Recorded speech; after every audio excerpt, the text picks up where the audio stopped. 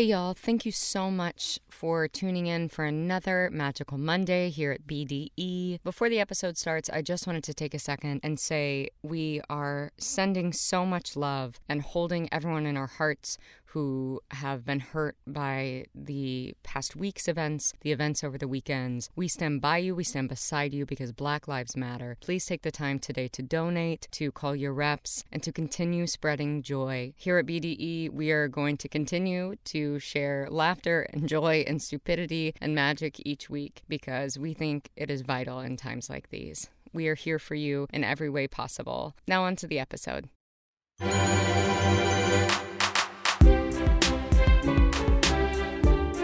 Y'all, I am Tyler Meredith, and welcome to another episode of BDE, Big Disney Energy, baby! Let's make some magic.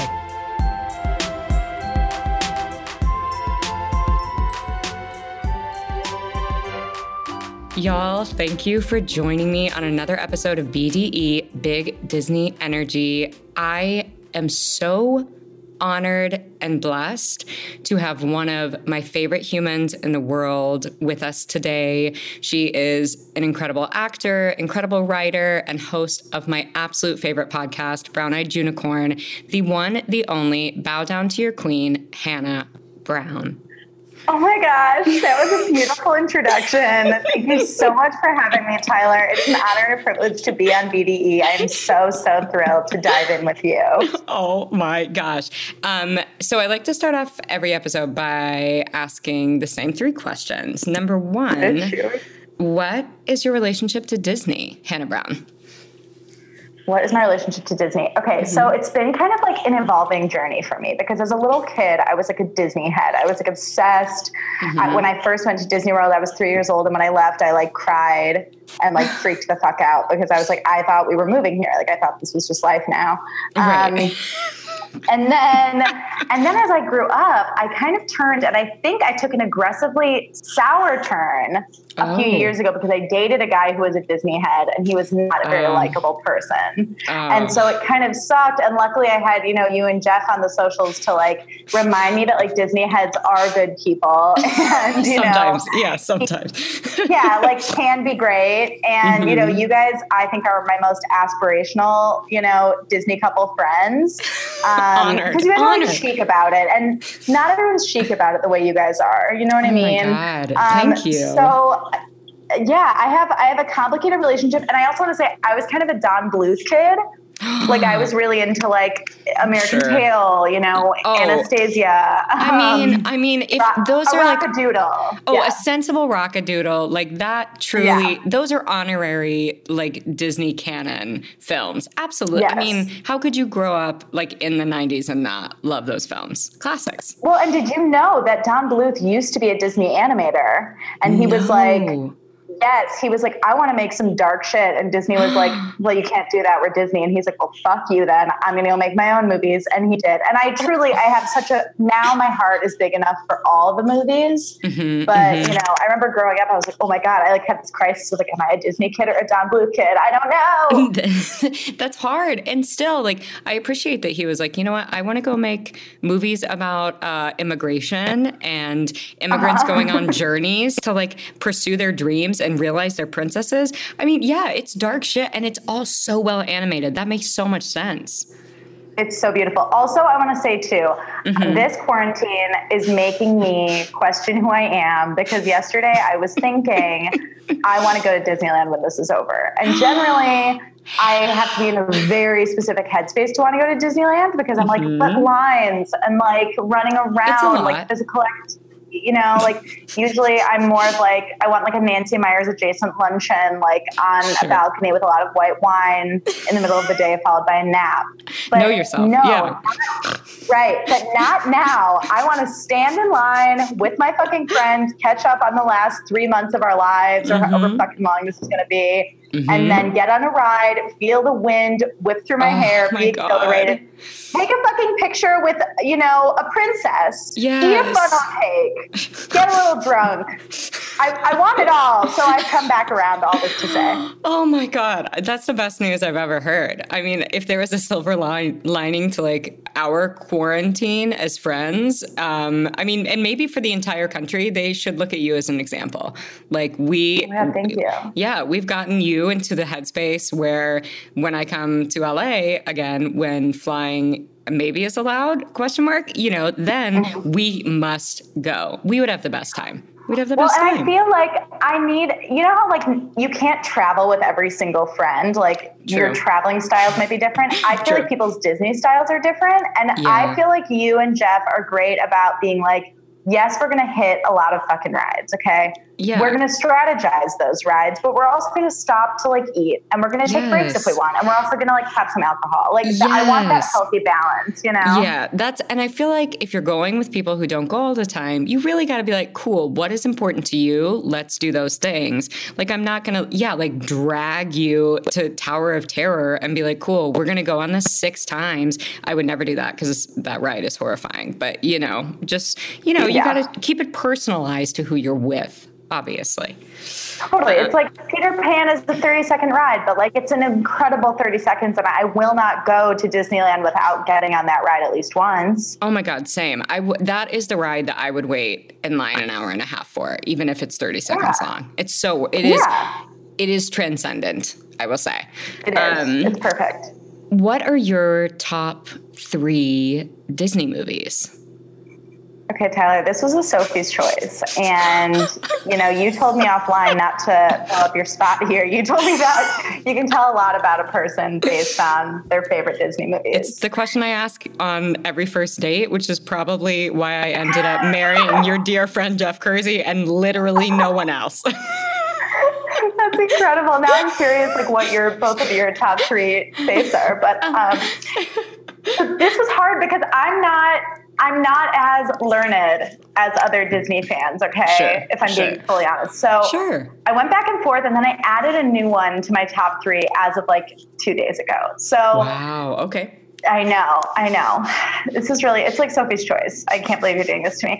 I'm so okay, I'm going to say Aladdin. I'm going to say Aladdin as one of them. This is in no particular order, by the way. Okay, great. Cool. Yeah. Great. I love Aladdin. I love the colors. I love the music. I love Robin Williams. I love that Steve from Full House is the voice of Aladdin. I thought Aladdin was really fucking hot when I was a kid. I think he's still pretty hot now for a cartoon. He's very hot. Yeah, he's kind of goofy. He has this like aw shucks, but like he has an aw shucks vibe while being like, I'm going to steal you an apple and then like get away, and that's like really hot to me. Like he's kind of a bad boy. Yeah, dangerous. I like it. And Jasmine like is just like so hot, and I think that the scene where she was in the hourglass and like fully imprisoned by Jafar was my first introduction to kink without me realizing it. Yeah, that and Star Wars for me, like with Princess Leia. Like yeah, you're like, I know that like Leia's not into Jabba the Hutt, but like something about being in like a metal bikini and being like, no, don't, is like kind of hot. It is. I'm like, I want that to wait, what? Yeah. Yeah, you're like, huh? But it's like, can't Han Solo and her do that together? And then like, that's hot. You know what I mean? Absolutely. Yeah. Oh, and I also love that Jasmine has a pet tiger because I have a pet cat, and I think cat ladies get a lot of guff in this world. And I'm just saying Jasmine is the hottest cat lady of all time. Oh my God. Yeah. I mean, that is a case. That is a case for a film if I've ever heard one. You're like, I literally just asked you your top 3 favorite movies and you're giving me like a full thesis on that. No, I'm like, please take me to this doctoral like argument. I want to be in your thesis hearing. Let me give you a grade, pass or fail. You pass. I have like an overhead projector, and like I've pulled down a screen, and I have like a pointer and like glasses with no prescription. Oh, sure. I also want to make a case for Wreck-It Ralph. That's one of my favorites. Fuck yeah. I think that is one of the like most underrated Pixar's. Yeah, it is terrific. It is, and John C. Reilly is sensational. Sensational. I literally fucking cry like every time I watch it, and I think the message is so important. Just teaching kids that like the things that make you a weirdo are actually the things that make you special. Absolutely. And also you can do bad things, but that doesn't make you a bad person. You can always grow and be better. And like like Yeah. evolve. And I just think there's so many great messages. And I also like love the soundtrack. I just love the animation. I love Mindy Kaling as like a villain. Like I love all of it. Yes. And wait, is it Sarah Silverman? Is that Yes, who? that's Penelope. Oh my God. And like, like, like having someone who has such like an interesting low voice. I've talked about this a lot on a couple of other episodes, but how like princesses and heroines in most Disney films are skewed as sopranos. And I think that's horseshit. And all the female villains are altos. And I think that's insane. And I love that Sarah Silverman has such a wacky ass voice and is the lead of a fucking Disney movie. Oh my gosh, same. As an adorable, misunderstood child. I love when she goes, double stripe. Or when she goes, are you a hobo? I could quote it all day. That's amazing. I saw, what's his name, who plays Kenneth on 30 Rock, or whatever his name is, who does the voice of Fix-It Felix. I saw him once at the grocery store, and I was starstruck, not because of 30 Rock, but because I was like, holy shit, Fix-It Felix is next to me, like, ordering his cold cuts, and I'm freaking out. Oh, my God. And he seems like the nicest like, I'm convinced he is actually the nicest person. I really hope that's true. He was so polite ordering his cold cuts, and we made like polite, like Midwestern eye contact with just that smile where you kind of like smile and look down, just like I'm just acknowledging that there's a person right next to me. Okay, cool. Right. Because Midwesterners are not monsters, even though a lot of them are. But the pleasantry, I love that. Yeah, I love that. We love to see it. We love to see a pleasantry over cold cuts. A sensible pleasantry over cold cuts. Yes. And then my final favorite is new. It's Onward. I thought it was the best movie ever, and I cried the entire time. Like it unleashed something within me that I really needed to get out, and it was amazing, cathartic to watch. And I think that there need to be more children's movies. As someone who lost a parent at the age of like 25, as someone who lost a parent young, and I have a little sister who was 10 when my mom passed away. Like, I just think there need to be more children's movies about grief and about losing somebody, and about how you will find joy on the other side, but it's also okay to be really confused with how to, emotionally process it.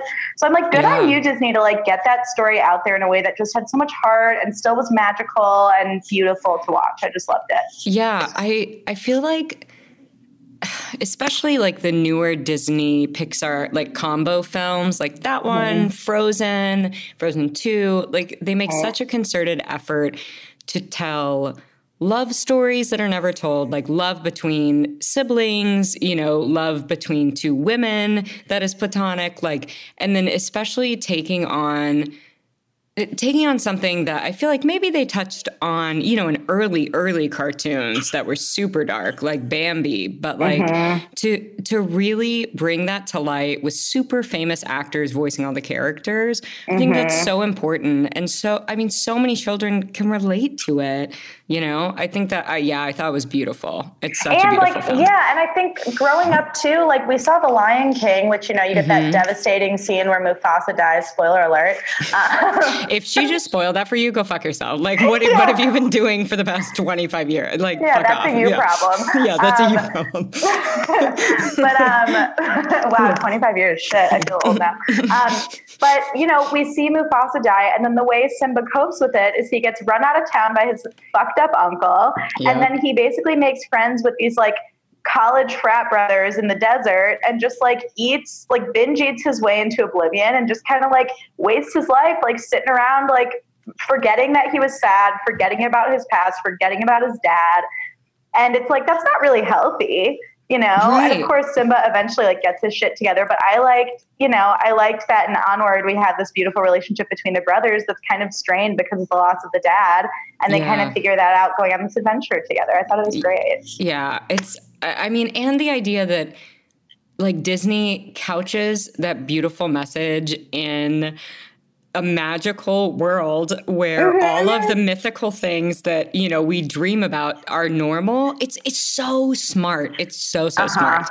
I know. Okay, we'll do one about that too, because I was obsessed. Okay, if you could be any character in the Disneyverse, all of the Disneyverse, who would you be? really fucking hard. Okay, so first my mind went to Megara because I think Megara is just like cool. She's flawless. But then I was like, she's flawless. She's iconic. She has one of the best Disney songs of all time. Yes. But I also don't want literally the Lord of the Underworld to be my pimp. So I was like, it's not what you want. So I'm going to go with Jasmine because I know I already made a strong case, but she wears a crop top, like no one you've ever seen, but still gets to wear like baggy pants that you can, like, that you're comfortable in, you can eat in. She's stunning. She has a good relationship with her father. She's a princess. She's rich as hell. She's strong, makes her own choices. She's amazing. I love her. I love that. Just like a sensible Real Housewife of Agrabah, yeah. And like, I feel like she is a princess who does put her father before herself, which I make a VV hard case against Ariel for this and Sleeping Beauty, honestly. But like, because I'm like, bitches are not selfless, except for like Jasmine, except for Belle, except for Mulan, obviously, who's like, I will defend my entire family and a country because I give zero fucks and I'm such a badass. But I totally agree. I think Jasmine is wonderful and she's a fucking babe. She's so hot. She's such a babe, and she has no problem calling Aladdin out and being like, excuse me, I'm going to check your ego right fucking now because that's not how this is going to go, sir. Yes. Yeah. She's like, I'm sorry, peasant. Like, I love that she's like, I'm just going to like go out for a sensible walk amongst the people. Like, exactly. Like, I can't just take this apple. I have to give you coins. Like, a true dream. And like, again, that castle is so stunning. Like, should we all be so lucky as to get to be there? It's a stunner. I am so stoked that you picked, I mean, truly a classic among all classics of the 90s, hitting right in 1995. The one, the only Goofy movie. Hannah, iconic. Like, there is not, I'm so glad you said this because I was like, wait, yes, and Hannah Brown, you are Roxanne. Like, if there was a living, breathing human being who was Roxanne, it's you. You have the same hair. You have the perfect little button nose. Like, it's you, and that's it. That's the nicest thing that anyone's literally ever said to me in my life because Roxanne is Babeville, USA, and she loves Max for who he is, which I think is really sweet. Yes. Yeah, she doesn't mind. Oh my God. There were so many like daddy-son issues in this that blew my mind rewatching it. I was like, Jesus fucking Christ. Like, you're so embarrassed of your father who truly is the nicest human or dog. Yeah. But that's all to say. We start off the film and are immediately plunged into just a true, hard, fast, wet dream. That's what I said. I was like, so the first scene is Disney's answer to a wet dream, right? Yeah. Oh, absolutely. I'm sorry. Like, you see her like on a pedestal in a Grecian dress, and then they have like a full American Beauty moment on the grass. Yes. Like, we are in, and then he's awoken like out of his sleep. That is a wet dream. They're about to kiss. It's a full wet dream. And then he somehow, in said wet dream, converts to a nightmare where he turns into his father? Yes. It's crazy. And I mean, the fear of turning into the parts of your parents that you dislike the most is so real to me as an adult. And I love this movie because, yes, it gives you something when you're a kid, but then when you're an adult, you experience it in a whole new way. Yeah. Oh, truly. And like, I mean, I remember identifying with Max. Obviously, I wanted to be Roxanne because she's so hot. But like, I remember really identifying with Max and being like, yeah, this is like what kids think. And I'm like, wait a minute. Like, was I that big of a dick? I probably was. Like, being like, how dare you not know who Powerline is? Like, I'm sorry. Right? Like, this is a singer named after like an instrument that like conducts power. Like, why would your parents know that? I know. And also, this is the very first time in my life, and I've been obsessed with this movie since I was like 5. This is the very first time I looked up Xavier Cugat, the Mambo King, and his music was fun. Yes. Oh my gosh. The music in this, start to finish, like, a slap after a slap. It all slaps. It's fire. I know. I know. Fire. It really is. Fire soundtrack. My first very large question was: Are all of these people? Are they dogs? Is that what I'm supposed to take away? Because like Goofy's a dog. That's a great question. I think everyone is a dog. Yeah, and I thought, didn't know that. Didn't notice that. Didn't. Me neither. I just feel like these are people. And also it's like they really phoned in like the level of dogness from character to character.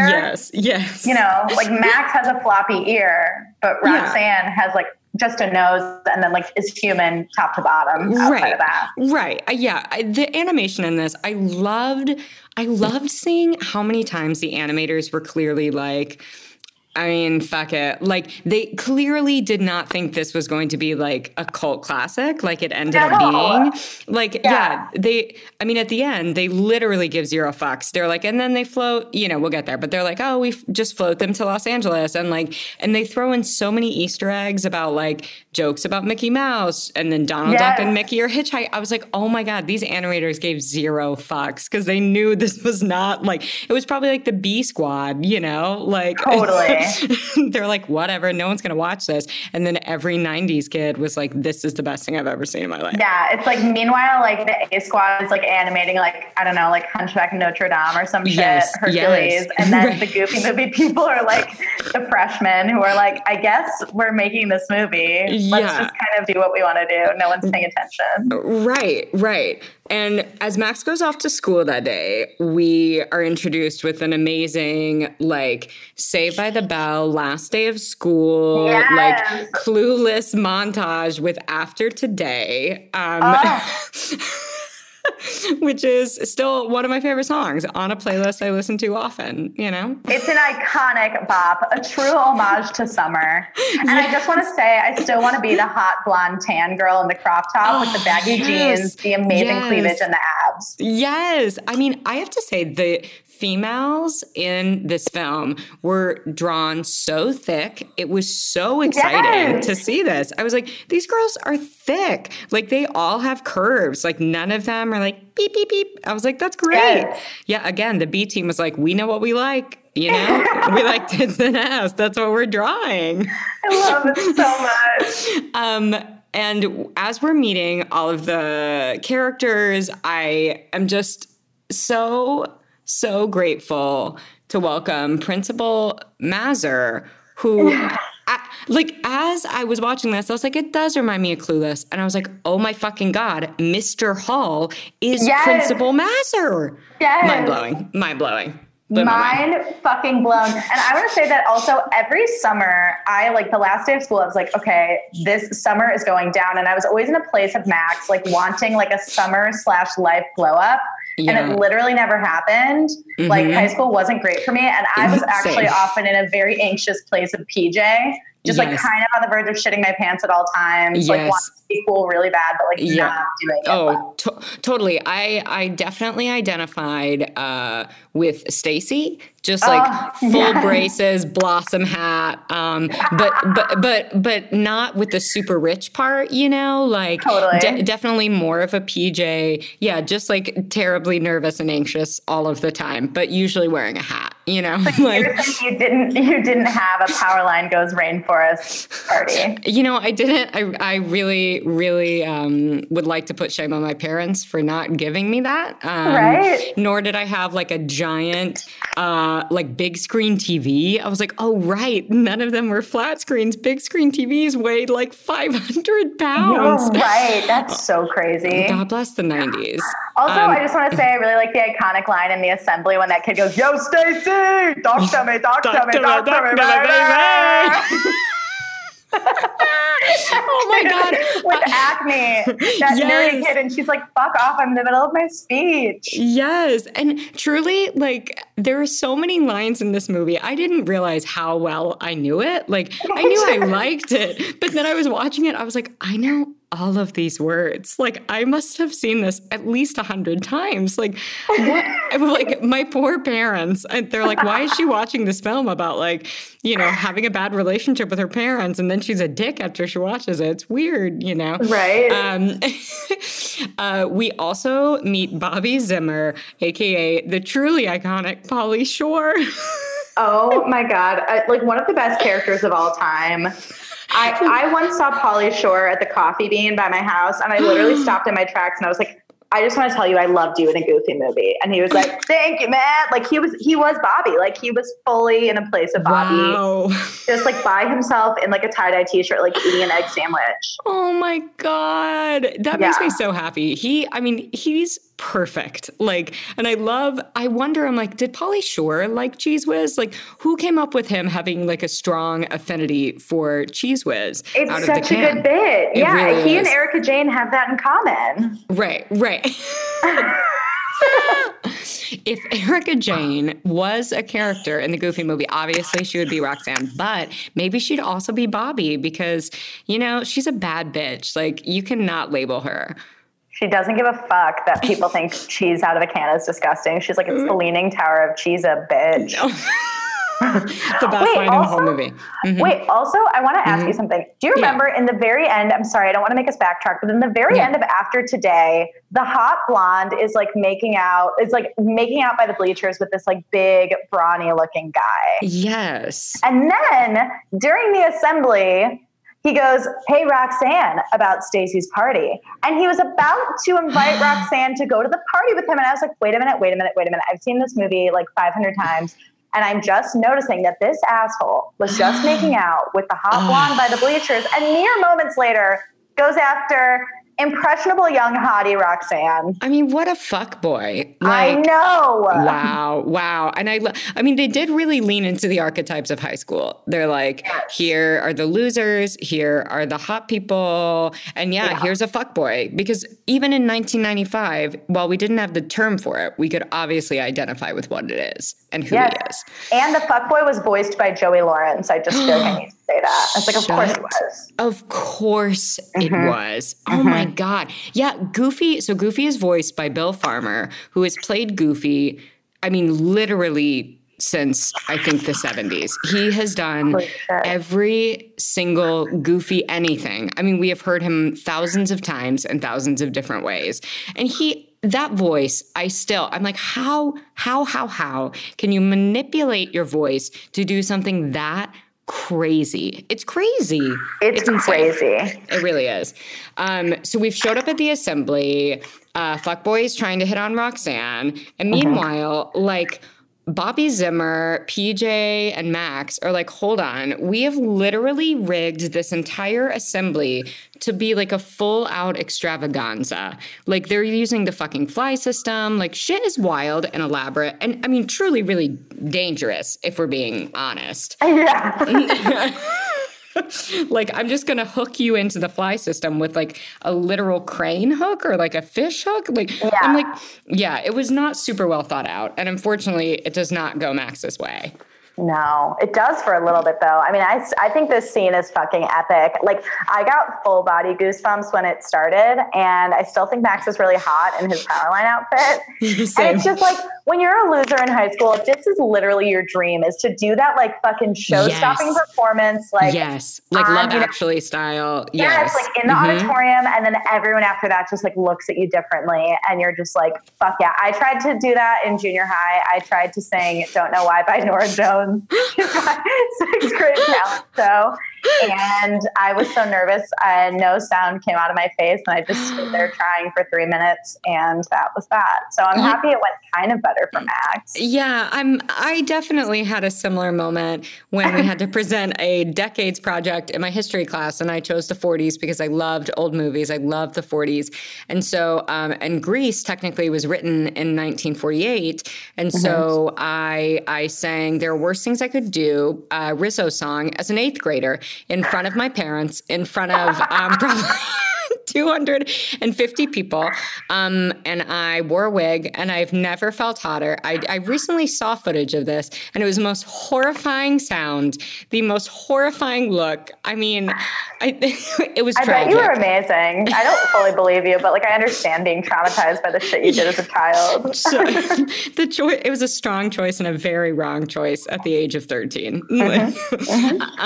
Okay, my question was about the assembly is like, okay, Roxanne is making eyes at him the entire time. So like, is the holdup like, the holdup is that like Max cannot get up the nerve to like get it together and ask him? Is that the holdup?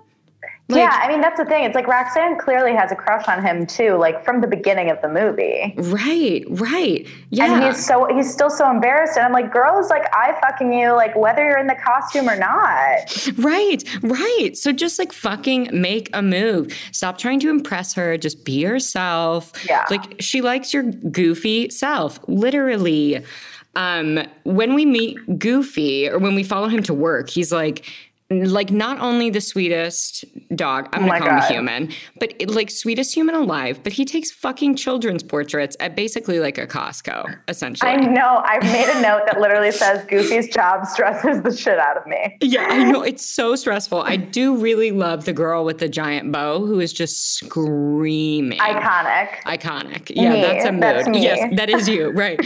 You have two sides of yourself, Roxanne and screaming portrait child with a giant bow in a sailor outfit. Yeah. Also, I still think that Goofy swallowing the squeaker is hilarious. It's so sweet. It's so sweet. He's just so pure and like truly just like is so optimistic. And I didn't like watching that as an adult. I was like, what an amazing person dog this is. Yeah. Like he's so kind. So kind. And I love that his foil is gigantic and horrifying. And Pete like always has scared me so much, which I think is ironic because Jim Cummings, who has voiced Pete forever, has also voiced Winnie the Pooh since the 70s. What? Yeah, he is truly voiceover royalty and Disney royalty. He has voiced Winnie the Pooh in every single thing that you've heard Winnie the Pooh in since the 70s.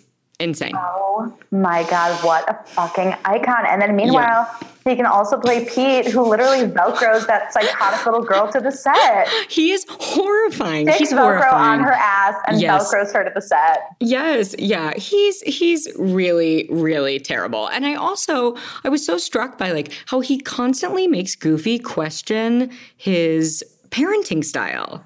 Yeah. Like, that's so fucked up. Like, it's none of your fucking business. And it truly is coming from a place of, you know, him throwing presents at his child and his child still, like, obviously not liking him that much. You know, there's some deep shame, very deep shame, I think. Well, yeah. I mean, it's like, okay, Pete, like, you're one to talk. Like, maybe Max is a little angsty, but Pete, like, literally probably has diarrhea all the time because he's so afraid of you. And, like, you can give your kid as many presents as you want, but if you're a scary parent, like, you're going to damage your kid. Like, as opposed to Max, who, like, at least has space to feel his feelings without feeling, like, scared of his dad. Right. And, like, and then the fact that Principal Mazur, aka Mr. Hall, is like, oh, I'm also going to parent shame you. And like, I don't understand. Yeah, it's like, I don't understand what that's like. You know, I mean, neither of us have like human children, but we both have fur children. Yeah. And I'm like, if someone ever insults my cat's weight, like I feel like a terrible person and then want to kill that person. You know what I mean? Like, It's like, yeah. Like,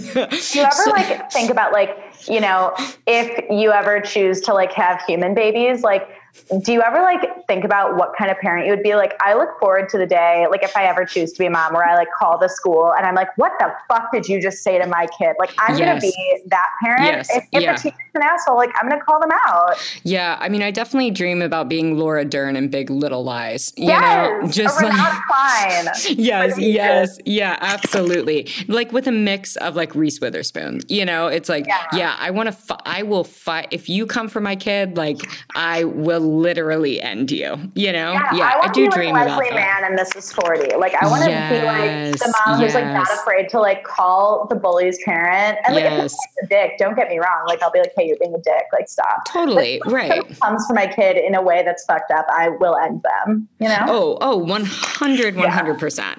And Mazur is like, okay, just so you know, like your kid is going to get electrocuted. Like he's going to get sent to the electric chair. And I'm like, so dark. It's so dark. I'm like, we all need to calm the fuck down. And meanwhile, Max has just like gotten a kiss on the cheek. Roxanne shows up in just like the chicest aesthetic. She's like sensible jean short, like not too short, tucked in tee, like cute little kids, like carrying her books, you know, because like apparently that's all you did in high school was like carry books around. Yes. I always had a backpack. Like I was like, wait, I don't understand what. I never carried books, but I always was like, oh, surely this is the way to get my crush to notice me, is to just like drop all my shit on the floor and then be like, and it didn't work out for me that way. No, it never. I just usually ended up like running into something, you know, it was like I bent down, just a full bend and snap, like, but not the cute one. Yeah. Not the good one. I was curious when they start out at the beginning of this journey, after he's gotten in so much trouble and listens to Pete's advice, Goofy does, for no fucking reason. He's like, okay, I'm going to take him on this trip because this is going to make us closer. It will be good for familial ties.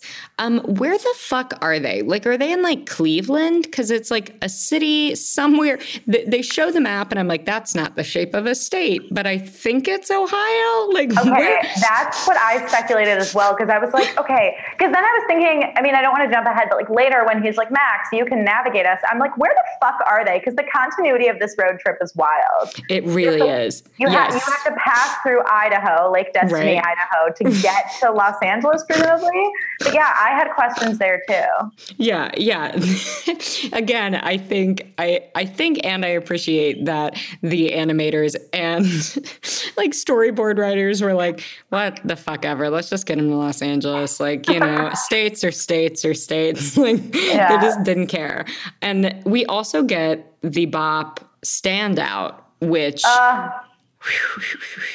mean, really, really like, because once standout happens, I'm like, fuck yeah, like Max is high school royalty. This is amazing. Like, I cannot wait to get to LA so we can groove on some more Powerline because it's amazing. It's great tunes. I need more than 2 Powerline songs in existence. Like, I'm not okay with it. Yeah, I think so too. And like, the flow of the movie gets a little muddled for me because I'm so here for the Powerline. I'm so here for Max. But then he's such a fucking dick in the car to his dad. And like, and like when they show up or like when they get to the fucking campsite, and of course, stupid Pete has to be there with his like RV that has a fucking bowling alley ? And like everything is marble. It's like basically like half the size of Lisa Vanderpump's home. And I'm like, what, how rich is Pete that he is still working at this Costco photo like shop? The continuity, I have questions about. Valid questions. Wait, can I also say, I was thinking when Max goes to say goodbye to Roxanne and her dad like shows up, he literally reminded me of like Joe Giudice with red hair. 100%. Growling and burly and just like only loves his daughter and no one else. Yeah, and it's like a full-on pit bull. Like, I love that they put in like some pit bull shame. They're like, hey, just in case you forgot, pit bulls are bad. Like, Disney, get it together. How dare you? But yeah, just like a meaty, juicy Joe Giudice moment. For sure. Yeah. And she does. Oh yeah, she kisses him on the cheek. It's super cute. And Goofy's like, cool. I'm just going to like film with like a full-on video camera while I'm driving. He's super reckless. I mean, Tyler, I made a note that said Goofy is an extremely reckless driver, videotaping, reading, etc. And it's so true. He's just trying so hard. All he wants to do is please Max.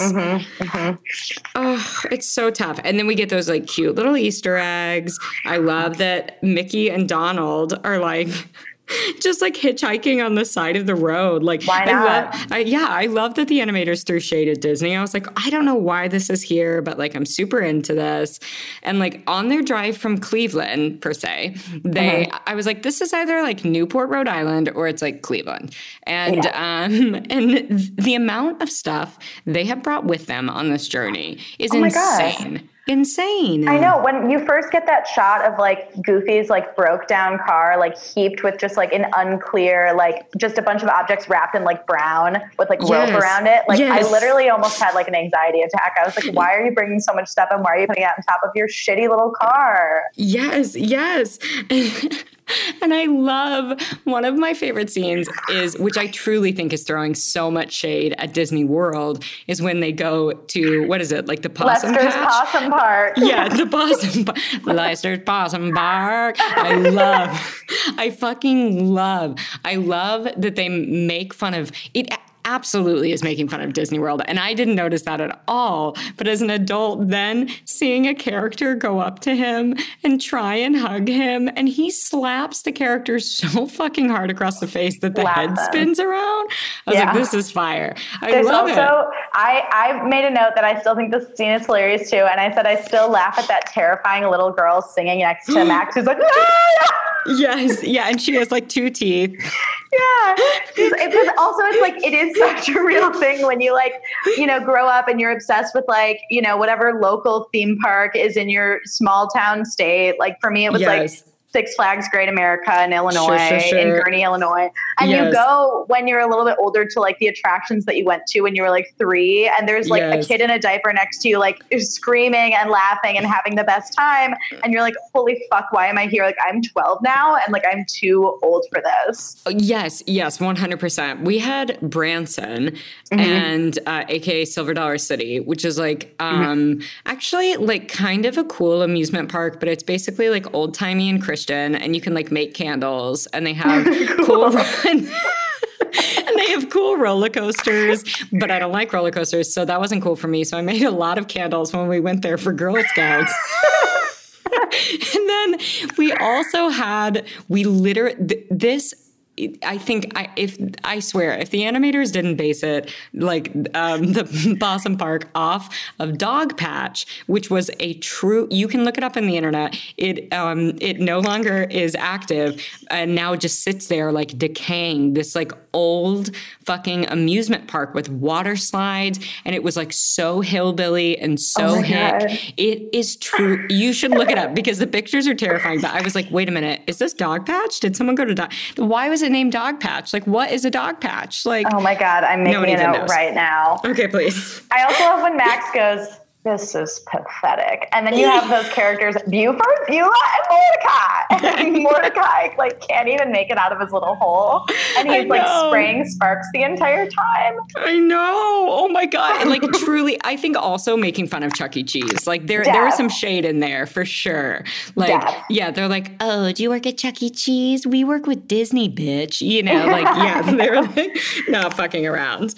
And once they stop for the night, they're like, have to endure like Pete with his fucking octopus in his tank. Yes. And meanwhile, like I was like, Max, you've never seen a fucking fishing rod? Are you fucking kidding me? Are they called rods, I think? Yeah. Okay, cool. Yeah, like have you never fucking seen one? Like don't be such a dick to your dad. That was my through line throughout the entire thing. I know. Like, he sees it for the first time and he's like, a stick? It's like, fuck off. Yeah, come on. You know what a stick looks like. City boy, like you grew up in Cleveland at best, okay? Yeah, exactly. Yeah. And meanwhile, Disney animators were like, how do we spice this up? Let's bring in a folklore legend and have Bigfoot have like a 10, 15-minute scene interacting with Goofy and Max. Like what the actual fuck? Literally, why not? You know what I mean? Like, I think about the people who like wrote this movie, like sitting around and being like, okay, so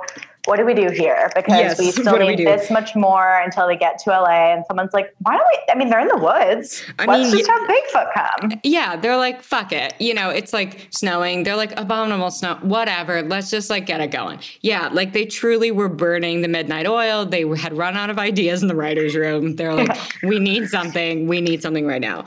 And they spend the night with Bigfoot essentially sleeping on top of their car.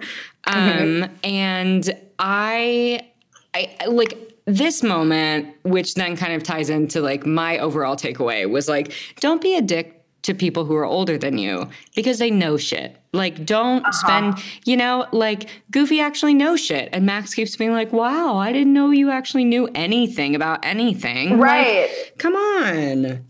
I know. I also want to say I really like how many bits they gave Bigfoot. Yes. Like, when he fucked up Goofy's video footage, I was like, this is like the full 2020 vibe. Like, Corona is Bigfoot, and then all of our plans are the fucked up video footage. 100%. 100%. And then how he's soothed by a tape deck. Like, he's soothed by, like, Saturday Night Fever. He's like, and he moonwalks back. I was like, this is so fucking insane. Like, who came up with that? And meanwhile, while Max can't sleep, we get one of my favorite lines in the entire movie, which is, how many cups of sugar does it take to get to the moon? And then falls back asleep. Iconic. He's so cute. And they have that sentimental little moment over the Hi Dad soup, which is so sweet. And also the soup looks delicious. It does look really delicious. And they heated it up with like a fucking cigarette lighter. Oh my God. I love the subtle anti-smoking message when Goofy uses the lighter and he goes, this is good for something. Like, I would never use it to smoke, but I'll use it to heat up my soup. Oh my God. I didn't notice that. Yes. Oh my God. That's brilliant. And Max starts writing a postcard to Roxanne and has basically like an existential crisis. Meanwhile, kicks the dash or the glove compartment. And then we get the map, which inspires his like master plan. And like, that's when shit like really pops off, I feel like. It really does. Yeah. And he decides to redo the map, has a lot of guilt about it, but doesn't change it. They go on their way. They happen to stop at a diner, and Goofy announces that he is now going to be the navigator, which also makes me so nostalgic because I was always my dad's navigator when we didn't have iPhones. Like, we like had fucking maps with highlighters, That's so amazing. Old. Yeah, I'm so fucking old. But then we get to the like underwater, like Eleganza Hotel. And this for some reason, this scene is burned so deeply into my brain. Like, and I love, again, another Easter egg, the aerial light switch. I was like, fuck, they're so smart. They're so smart. And I love, like, I think a waterbed in the 90s was, like, peak goals. So the fact that there was not only a waterbed, but a waterbed with, like, live fish in it, I was like, this is the coolest motel I've ever seen in my life. Okay, so fun fact, we had one of those waterbeds, and I asked my mom so many fucking times if we could put fish in it because I didn't understand why they would die. I was like, they won't die. It's in a Goofy movie. She was like, they'll die. They can't survive. You can't feed them. I was like, I'll put food through the hole. She was like, abso-fucking-lutely not. Like, we definitely went through like 2 different waterbeds because they would always fucking pop. It was crazy. Always. I never had a waterbed, but like literally what a troll when it starts popping. Because like, what are you supposed to do with it? Like, drag it outside as fast as you can? Like, yes. And then inflatable furniture became a thing. So it wasn't as big of an issue. Oh my God. I had a hot pink inflatable chair and it was everything. And it made me so sweaty when I sat on it. I want it. I want it again. Give me it. Yes, give it to me. And then fucking Pete shows up again and acts like the cops and like trolls them, and just so he can plug in his fucking RV. And then, of course, because he's the worst, overhears Max talking about his plan with PJ. And then shit gets fucked. It's all Pete's fucking fault. I know. Pete, like, comes from a full place of Randall Emmett being like, the cops! And, scaring the shit out of poor sweet Goofy. So insensitive. Yeah. Goofy is in a place of Tom Sandoval being like, who? And then, God, I cannot stop. I have a problem with all these parallels. No. Are you kidding? Everything goes back to VPR. Like, it does. If you are listening and things do not go back to Vanderpump Rules, I would love for you to take the rest of your quarantine and binge, because nothing will make more sense. It's like watching Star Wars for the first time. You're like, oh, I get what people have been talking about for 50 years. That's how I feel about Vanderpump Rules. Yeah. Totally. I'm like, I also want to know, like, why, if Pete is such a good parent, why did he suddenly decide to drag PJ on a road trip where he's literally literally following their path. Like, yeah. Why are you even here right now? Yeah. What is your deal? It's clearly because I think he has a lot of issues. He knows he's not a good parent, and he can't stand the fact that like a dad and a son could have a good relationship, because he'll never have that with his son. Totally. I feel like Pete also is like Jax as a dad. Yeah, 100%. That has never been truer, especially after this current season. Totally. Yeah. And so after he shows up, the cover is fucking blown. And then the next day in the car, like, shit is tense as fuck. Yep. And Goofy is like, okay, fine. I'm going to give you this Sophie's Choice, just to bring that full circle. Yep. I'm going to you should always bring that full circle. I'm going to test you by by giving you a fork in the highway, and I'm going to see which one you choose. And he obviously picks the one heading towards LA, because who wouldn't? Who the fuck is going to go to Idaho over Los Angeles? I'm sorry. Not me. Not me. And then they're like skidding on the side of a highway. They're like smashing into Red Rocks National Park. It's like fucking crazy. And then they fall in the water, and yet they're still just like rafting along. The car is I have so many questions about the car continuing to float for like 30 minutes of the film, you know? And like, well, that's the thing, is they start fighting and the car takes off because it's been a piece of shit car this entire time. And we get that like Aaron Copland-esque like Western music. Yes. Like full Fievel, you know? Yes. We're like, yeah, totally. And they're so busy fighting that no one seems to care that their car is literally like about to fall off a cliff, and then it plunges into water.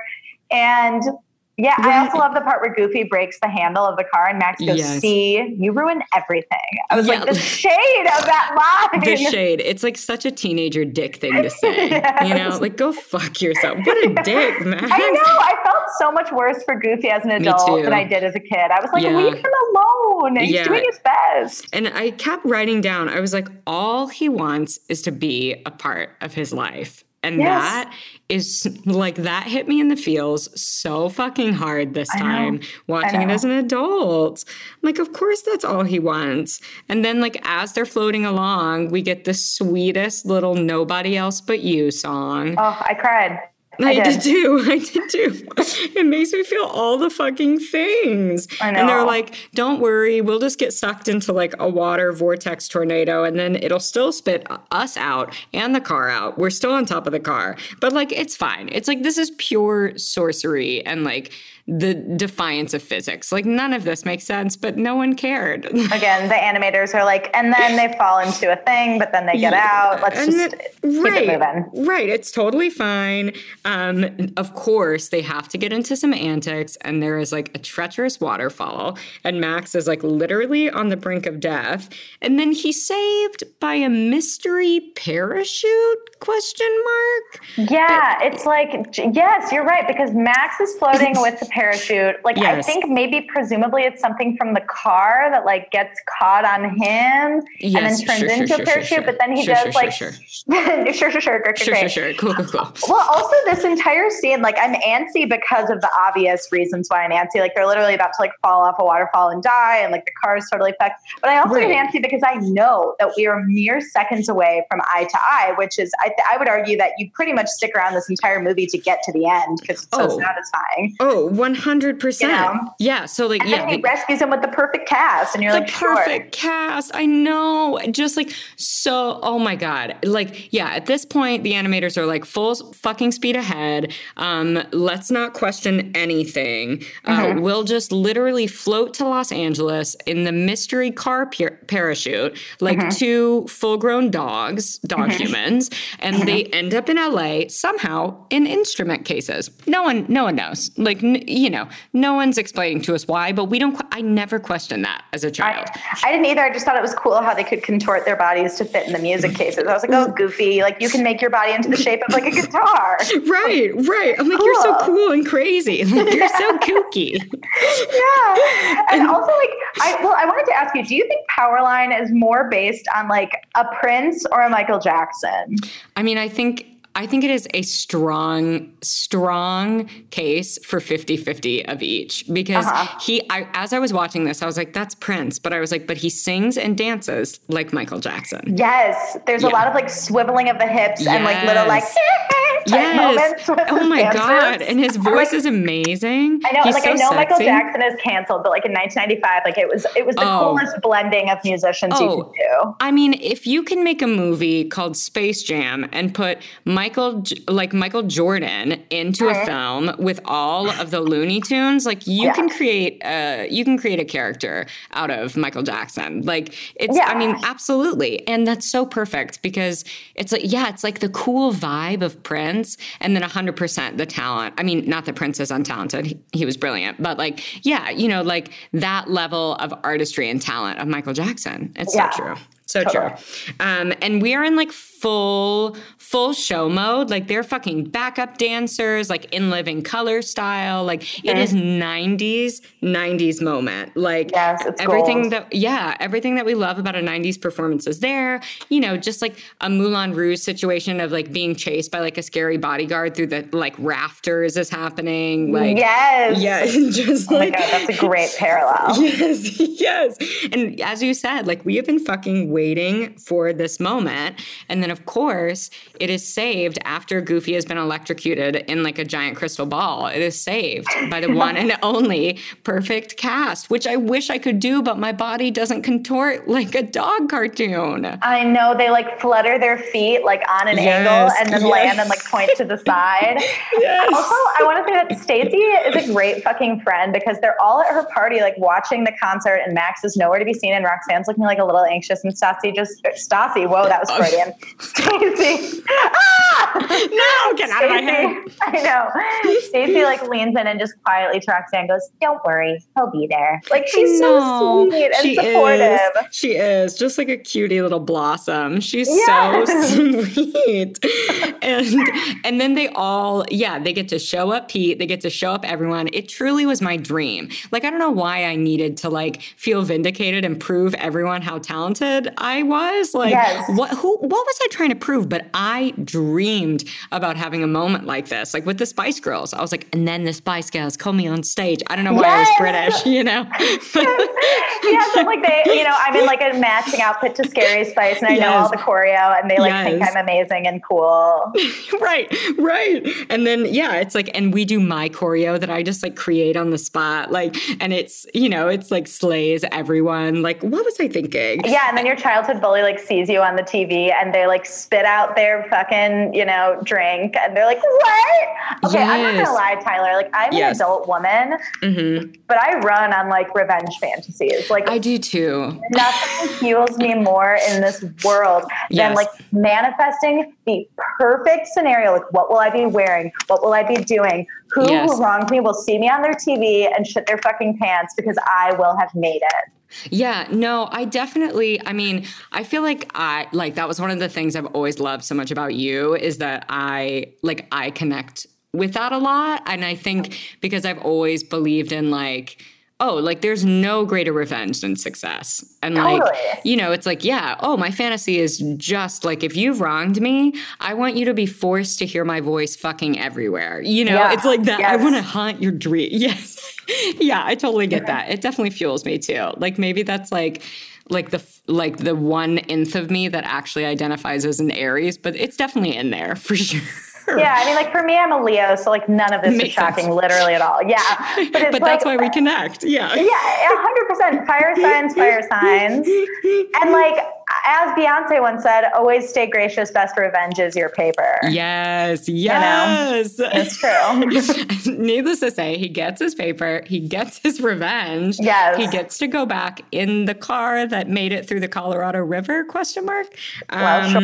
Right. Why not? At this point, why the fuck not? The car is its own character, but they go back, immediately go to Roxanne's house.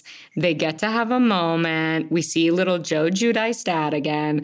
And then Goofy gets, you know, the car explodes. He has a Goofy moment, but then Max introduces him to Roxanne. I know. It's so sweet. It really is. It's just like, it's such a quintessential, nonsensical 1990s Disney film. Like, yeah, all the rules are broken. It's not a fairy tale. Like, it's just so like brazen and ballsy and like just free and ridiculous. And that's why I think everyone loves it so much, because it doesn't make any sense. Yes. And I think everything about it is just so fucking 90s. Like, because unlike the other 90s Disney movies, it's not a fairy tale. So it's like, it takes place in like what the world looked like in 1995.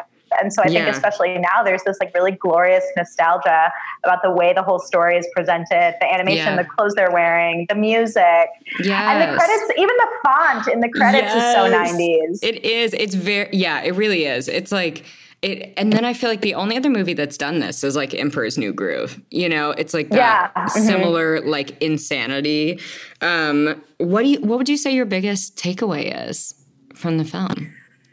Oh, I would say, what were you going to say? Oh, I was going to say, or like, like the moral or whatever that means to you. Well, I think it definitely has to do with what you said earlier about like, just like respect your fucking elders and know that like they have wisdom to bestow upon you. And also I would say like, I think being an angsty teenager is cool, but also just like always appreciating your parents and all the things they do for you, and always taking I mean, unless you have like a really fucked up relationship with your parent, which like I'm not gonna, I can't speak to that. But by and large, I think just like appreciating your mentors, your elders, your parents, whoever, for exactly who they are, and realizing that like, even if you're embarrassed by your parents when you're a kid, like they make you who you are. And some of the things that make you special. Like I'm finding out in adulthood, like there's so many little quirks of mine that I thought were mine. And I'm like, oh no, this is my fucking mom. Like I'm turning into my mother. Yeah. And I think always like, people always say that like, oh my God, I'm turning into my mother, like in this really like frightened way. But I think like there's just something to be said for like celebrating your parents and the things that they pass on to you. That's beautiful. I couldn't agree more. I mean, I think it's so true. And I think it's like a film about how, it's so hard for parents to have children grow up, but then it's also hard as a child to have your parents grow up, really to see them as adults and not see them as like a parent, and I think there's something like so beautiful about the growing pains that come out of making it through your teenage years with your parents. Like there's just something really special about that. And I love that, again, it kind of brings home this message, which so many of the movies in the 90s did. I was just talking about Beauty and the Beast the other day, and it was like, oh, the idea that like your eccentricities don't like, and your weirdness are something to be cherished, Yes, and like, exactly. And they make you who you are, and they make you lovable, and you love people like despite any of that, or in spite of any of that. And I think that's so great. And that's my favorite thing about this movie is like being goofy is great, Yes. And also it's like, if you have a crush on someone and they don't like your fucking weird laugh, then they're not the person for you. And Goofy even says that towards the end. He's like, I'm worried that Roxanne's going to hate me forever if I tell her the truth. And Goofy's like, well, if that's the case, then she's not the person for you. So I think when pursuing your crush should be someone who appreciates you and all of your little weird isms that you may or may not have inherited from your parents. 100%. I want to ask you something really quick. Yes, I would love that. This has happened to me with this movie. I don't really want to, I just want to see if you experience this. Since I was a little kid, when the credits start in the end, I'm so sad, but I'm also like, the song Eye to Eye starts playing in the credits and you get that 90s font. And I'm like, wow, look how much fun we just had. Yes. Like I want to rewind the movie and start all over. And I want to know if you experience that too when you watch it. Absolutely. I finished it and I was like, everyone should watch this in quarantine because there are no consequences. It's just fun and ridiculous. And like, that's what, it's like pure escapism. And that's what that's what Disney does so well. Like I was fully transported. I laughed so hard. I learned something. I felt like I questioned things. And then I was like, this music is fire. Take me back. Let's do it again. Let's circle back around. I'm so glad I'm not alone in that because that's exactly how I felt. No. Oh my God. I'm just so grateful that you took the time to chat about this iconic film that we both love so fucking much. It was such an honor having you on BDE, Hannah Brown. Oh my God, this was such a blast. Thank you so much for having me. I could literally go on for another 5 hours about this film because it's incredible and you're incredible. And I'm so honored to be a guest on BDE, I have to say. Oh, thank you. I can't wait to talk to you again soon. I know. Love you so much. Love you. Thank you for joining me for another episode of BDE, Big Disney Energy. We'll see you real soon.